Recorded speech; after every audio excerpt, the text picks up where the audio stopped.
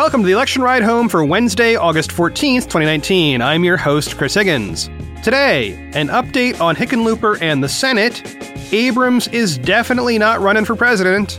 A look at who might drop out of the presidential primary soon and why. Some polling on gun safety laws. And Bennett releases a new book on election security. Here's what you missed today from the campaign trail.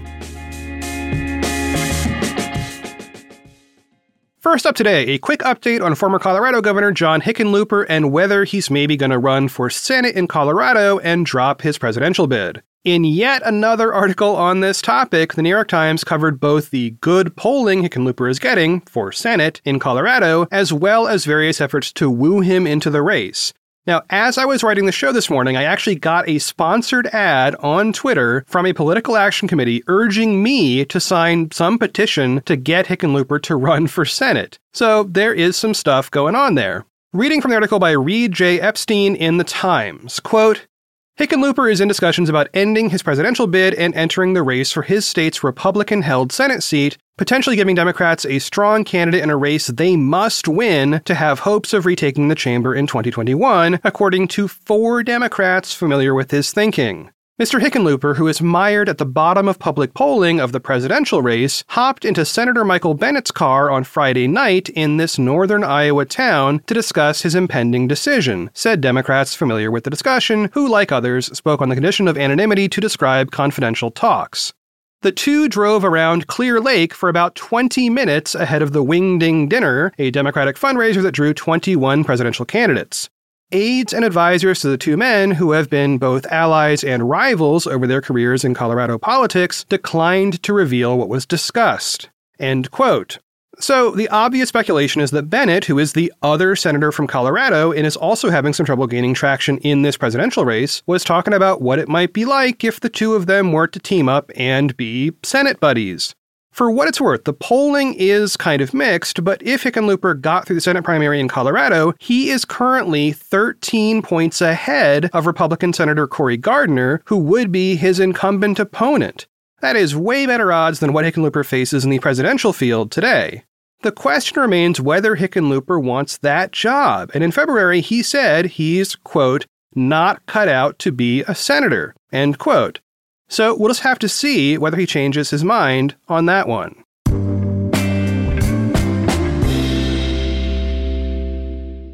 Yesterday, I talked at some length about Stacey Abrams, the almost governor of Georgia and current activist against voter suppression. As the subject of a major profile in Vogue, the natural question was, might she run for president? And yesterday I presented 3 paths that I saw for her immediate political future. Reading from my own script from yesterday, quote, first, continue doing what she's doing, which is registering more voters in the South. That's awesome. Second, run for president with a surprise bid around September or October once most of the crowd has left the field. Or third, stay out of it until somebody who has the nomination asks her to fill the VP slot. End quote. Well, after my deadline yesterday, Ested W. Herndon wrote for the New York Times, quote, Stacey Abrams, the Georgia politician who captured national attention during her unsuccessful run for governor in 2018, has decided not to run for president after publicly contemplating a bid for months. Ms. Abrams, a Democrat, will instead focus her efforts on preventing voter suppression with a new initiative called Fair Fight 2020, which takes its name from a group Ms. Abrams began last year after her election loss. It will work with state parties in battleground states to more closely monitor voter protection ahead of next year's general election. Ms. Abrams announced her decision Tuesday afternoon at the International Union of Painters and Allied Trades Convention in Las Vegas. Though she is sidestepping the crowded Democratic presidential field, she is likely to remain atop any Democratic nominee's vice presidential wish list. End quote. So, in summary, Abrams is taking the first path, is definitely not running for president, but is leaving that third path, the vice president thing, kind of open. So, just saying, we might very well come back to Abrams once the top of the ticket firms up. Now, the other question is simply about what her specific activities will be in her work with Fair Fight 2020. Again, reading from the Times, quote, the group's latest initiative will expand beyond Georgia to target 20 states, including across the Midwest and Southeast, and will invest up to $5 million. It will work to correct inaccurate voter rolls, address shortages of voting machines and provisional ballots, and standardize the rules around counting absentee ballots, according to aides. There will also be a state-by-state hotline where election irregularities can be reported. End quote. And here's the audio from the Fair Fight 2020 launch video, which went up yesterday afternoon. Listen here to Abrams explain it in her own words. The promise of democracy in America depends on free and fair elections. Elections in which every eligible voter can register, cast their ballot, and have their ballot counted. But the scourge of modern voter suppression and broken electoral processes threaten that promise. Heading into the 2020 election cycle, we cannot be successful as Democrats if we allow our democracy to lie in disrepair. We must proactively protect every vote, starting right now. So I am excited to announce the launch of Fair Fight 2020, a comprehensive initiative to staff, fund, and train Democratic voter protection teams on the ground in battleground states across the country. These teams will work early, ensuring that all eligible Americans can vote and have their votes counted.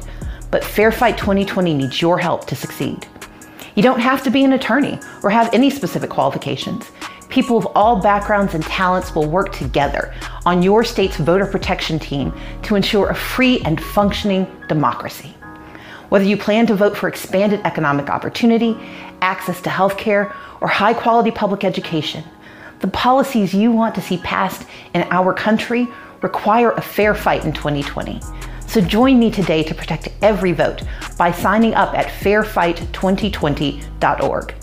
Creating a government of the people, by the people, and for the people will happen only when we hear every voice from the people. Thank you for your support, and let's get it done.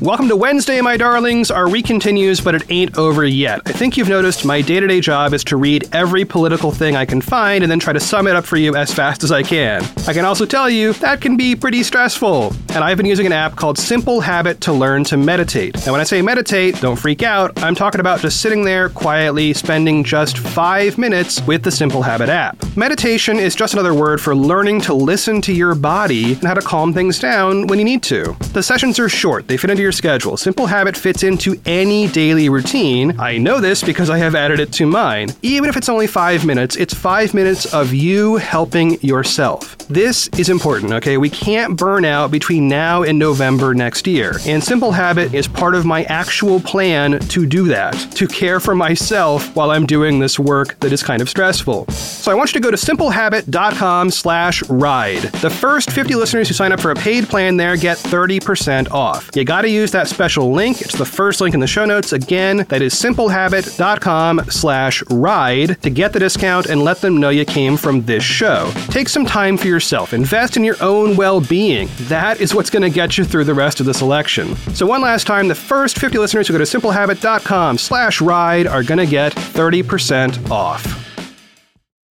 Achieving a gorgeous grin from home isn't a total mystery with Byte clear aligners. Just don't be surprised if all of your sleuthing friends start asking, "What's your secret?"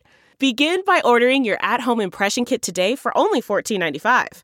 Byte clear aligners are doctor-directed and delivered to your door. Treatment costs thousands less than braces. Plus, they offer flexible financing, accept eligible insurance, and you can pay with your HSA FSA. Get 80% off your impression kit when you use code WONDERY at Byte.com. That's BYTE.com. Start your confidence journey today with Byte. Next up, over at 538, staffers held a draft to pick who they think will drop out of the presidential primary race next and why. While I don't think it's worth spending a ton of time reporting about their speculation, there are a few notable things we can pick out of that discussion that help explain why some candidates might choose another option. The number one pick they started with, for reasons we've already discussed, was Hickenlooper. So, moving on, the next interesting pick for me was Washington Governor Jay Inslee. So here's the thing with Inslee. He is a sitting governor, and he cannot legally be on the ballot in 2020 for both president and governor. That means that by May of next year, at the latest, he does have to choose. And it would certainly help if he chose a little earlier, so he'd have time to campaign and help with down-ballot races and stuff. It's clear that Inslee is continuing to campaign really hard for president, and the second debate did give him a nice chunk of stage time, including time for the issue of climate change. but he's got the same polling problems so many other candidates do, and he likely won't be in the next debates. I've also heard a very logical idea about what Inslee's ultimate position might be. He might end up in another president's cabinet, dealing with environmental issues. Now, if that were to happen, it might allow him to enact at least part of his major policy goals while acknowledging the challenge of actually winning the presidency personally.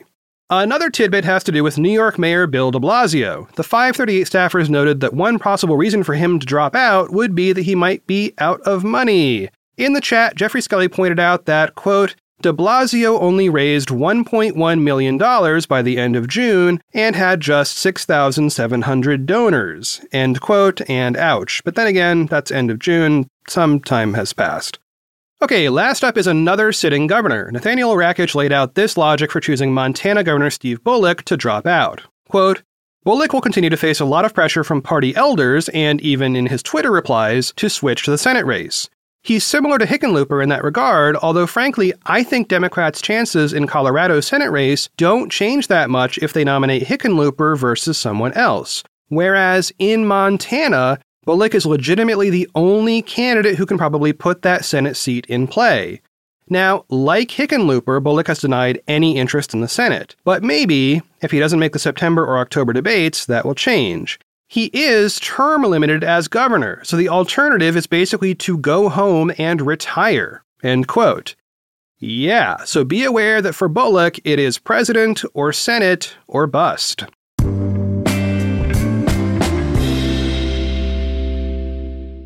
Yesterday, we dug into the details of what gun safety bills are currently on the table in Congress. Today, an Economist/YouGov poll gives us some more data about where Americans are on this issue. There are two questions that I think are broadly pertinent, but first I have to give you the methodology. It's a poll covering 1,500 U.S. adults. That's not necessarily voters, it's just adults. It was conducted online and has a margin of error of plus or minus 2.6%, and the poll was conducted between August 10th and 13th. Okay, so let's get into the questions. First up, the question was, quote, in general, do you feel the laws covering the sale of handguns should be made more strict than they are now? End quote. Respondents had these options. Make gun laws more strict, no change, make gun laws less strict, or not sure. Overall, and this number includes everybody who was polled, 61% said they think laws covering the sales of handguns should be more strict. This majority position held up across all subgroups of age, gender, and race, although there was a difference based on political party. If you look at people identifying as Democrats, 83% of them want stricter handgun laws versus 54% of independents and 45% of Republicans. Okay, now a few more of the overall numbers from that question since I think they are also most salient. 20% said there should be no change to handgun laws, 8% said they should be less strict, and 11% said they were unsure. So just to reiterate, 61% said more strict. All right, the very next question ties in an interesting way. The question was, quote, do you think that stricter gun laws would or would not have prevented any of the recent mass shootings? End quote. 34% said that stricter laws would have prevented some of those shootings, but 41% said they would not, and 25% said they were not sure. Again, there is a major split based on party identification there, but it's interesting overall to me that the plurality of people said that stricter handgun laws would not have prevented those most recent shootings. And depending on which laws and which shootings they're talking about, they're probably right. But even though that plurality believes stricter laws would not have prevented these specific acts, the majority still wants increased gun safety laws anyway. So that right there is why this is actually a winning political issue. Whether you understand the laws or not, and yesterday's show does get into that somewhat, and whether you even think they would matter for the recent shootings, it is a winning position nationally to advocate for stricter gun safety measures. Oh, and by the way, in the same poll, 59% of people overall favored banning semi-automatic weapons versus 30% who wanted to keep them legal and 10% who were not sure. So again, as Joe Biden just said in his Sunday op-ed for The Times, the majority of Americans do support some gun safety laws, including banning semi-automatic weapons.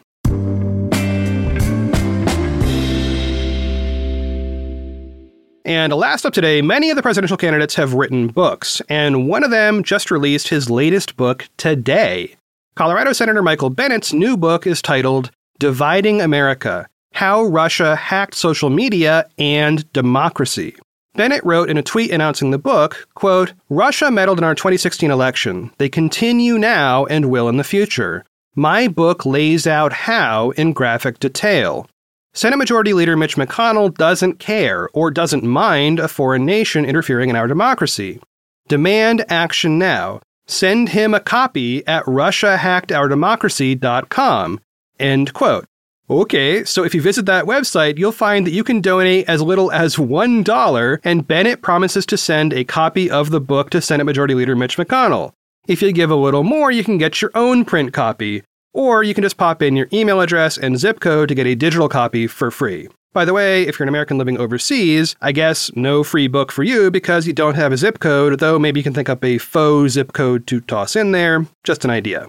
Also, it is worth mentioning if you're into reading about this stuff, the Mueller Report is free, at least in digital editions, and it is surprisingly readable, so think about that one too. But the Bennett book does have way more pictures, and that really does help. Here's a clip of Bennett on CNN talking about the book. Note that he appears to have inserted 2 small edits to cut together 3 different responses. And in what is sort of a weird trend, this clip also ends abruptly in the middle of a word. So sorry about that, but I can't add words when they aren't there in the thing that the candidate posts on Twitter. Anyway, listen in, and CNN anchor Poppy Harlow speaks first. Let's talk about your book. Here it is, again, Dividing America. I had a chance to go through it. I mean, it's striking. There's all of these images in it that the Russians have used, the Internet Research Agency, et cetera, to divide our democracy. You sit on the Senate Intelligence Committee. You saw a lot of this evidence firsthand before a lot of Americans did. How great is the threat to the 2020 election right now? It's a serious and profound threat to our democracy and to the democracies in Western Europe, which makes it really problematic that we have a president who won't even admit that it's happened, who goes to Helsinki and says, I believe Putin, I don't believe the intelligence agencies of the United States of America. That's why I put this book out, so the American people can actually see what this propaganda looks like. We were being attacked by the Russians for a year before anybody noticed that, they couldn't distinguish it from our own political vocabulary. That's a problem. You mentioned election protection. There are things that we could do, and Mitch McConnell has not allowed the bills to come to the floor, just like the gun bills. I mean, he had 8 opportunities to put an election protection thing on the floor, and he hasn't done it. I've asked people to go to my website to send Mitch McConnell a copy of the book to urge him to put the election protection stuff on the floor. I'm going to send him the book, yeah. If people would go to RussiaAttackedOurDemocracy.com and register their support for this book, that'll help me get to the debate stage. Okay, and let's listen to one more partial clip from an MSNBC interview Bennett did early this morning. Listen in. McConnell is unwilling to move election security legislation through the Senate, which seems to me to be the least we can do after a bipartisan committee like the Intelligence Committee has reported that the Russian propaganda was as serious as it was. So I hope people will go to RussiaHackedOurDemocracy.com and get their copy or sign up to send one to Mitch McConnell so that he'll actually pass this legislation that we need to have passed. We know why President Trump doesn't want to talk about Russia in 2016 because he believes it somehow cheapens his win. Right. But why won't Mitch McConnell take this issue seriously? He's scared of Donald Trump. He's scared of Donald Trump. I think it's very straightforward. It would seem to me the least thing that a majority leader of the Senate would do would be to help protect our democracy. Now, he hasn't been willing to do that when it comes to campaign finance reform, but given what we now know about what the Russians did and what the intelligence community has said about their effort to undermine our confidence in each other and our confidence in our democracy, our democratic institutions, and they've attacked democracies all over the world. It's not just our democracy. But in our democracy, they use these racist images. They use these anti-immigrant images. They're on both sides of every question. You can see it in the book. You know, sometimes they're Black Lives Matter advocates. Sometimes they're Blue Lives Matter advocates. Sometimes they're telling us the history of slavery in America. Sometimes they have the most racist, horrible stuff you could see. The American people need to know what's in this book so they can defend themselves if they have a president that's not willing to defend them, which we should have. So, there you go. If you want to get in on this, go check out that website. Now, I have not had time to read this book yet, but I guess I'm going to put it on the old reading list. Well, that is it for one more episode of The Election Ride Home. I have been your host, Chris Higgins. You can always find me on Twitter @ChrisHiggins. All right, I'll keep this quick on the outro. Long story short, the auger bit arrived, and it is far too large, comically too large, to fit into my perfectly decent electric drill that my parents so generously bought for me in 1996, with the intent that I would do normal things with it instead of trying to attack trees. So I guess I need another drill too. So you're gonna have to wait at least another few days for those impressive stump drilling Instagram pics that will 100% happen, I promise. Kind of. As always, thanks for listening, and I will talk to y'all tomorrow.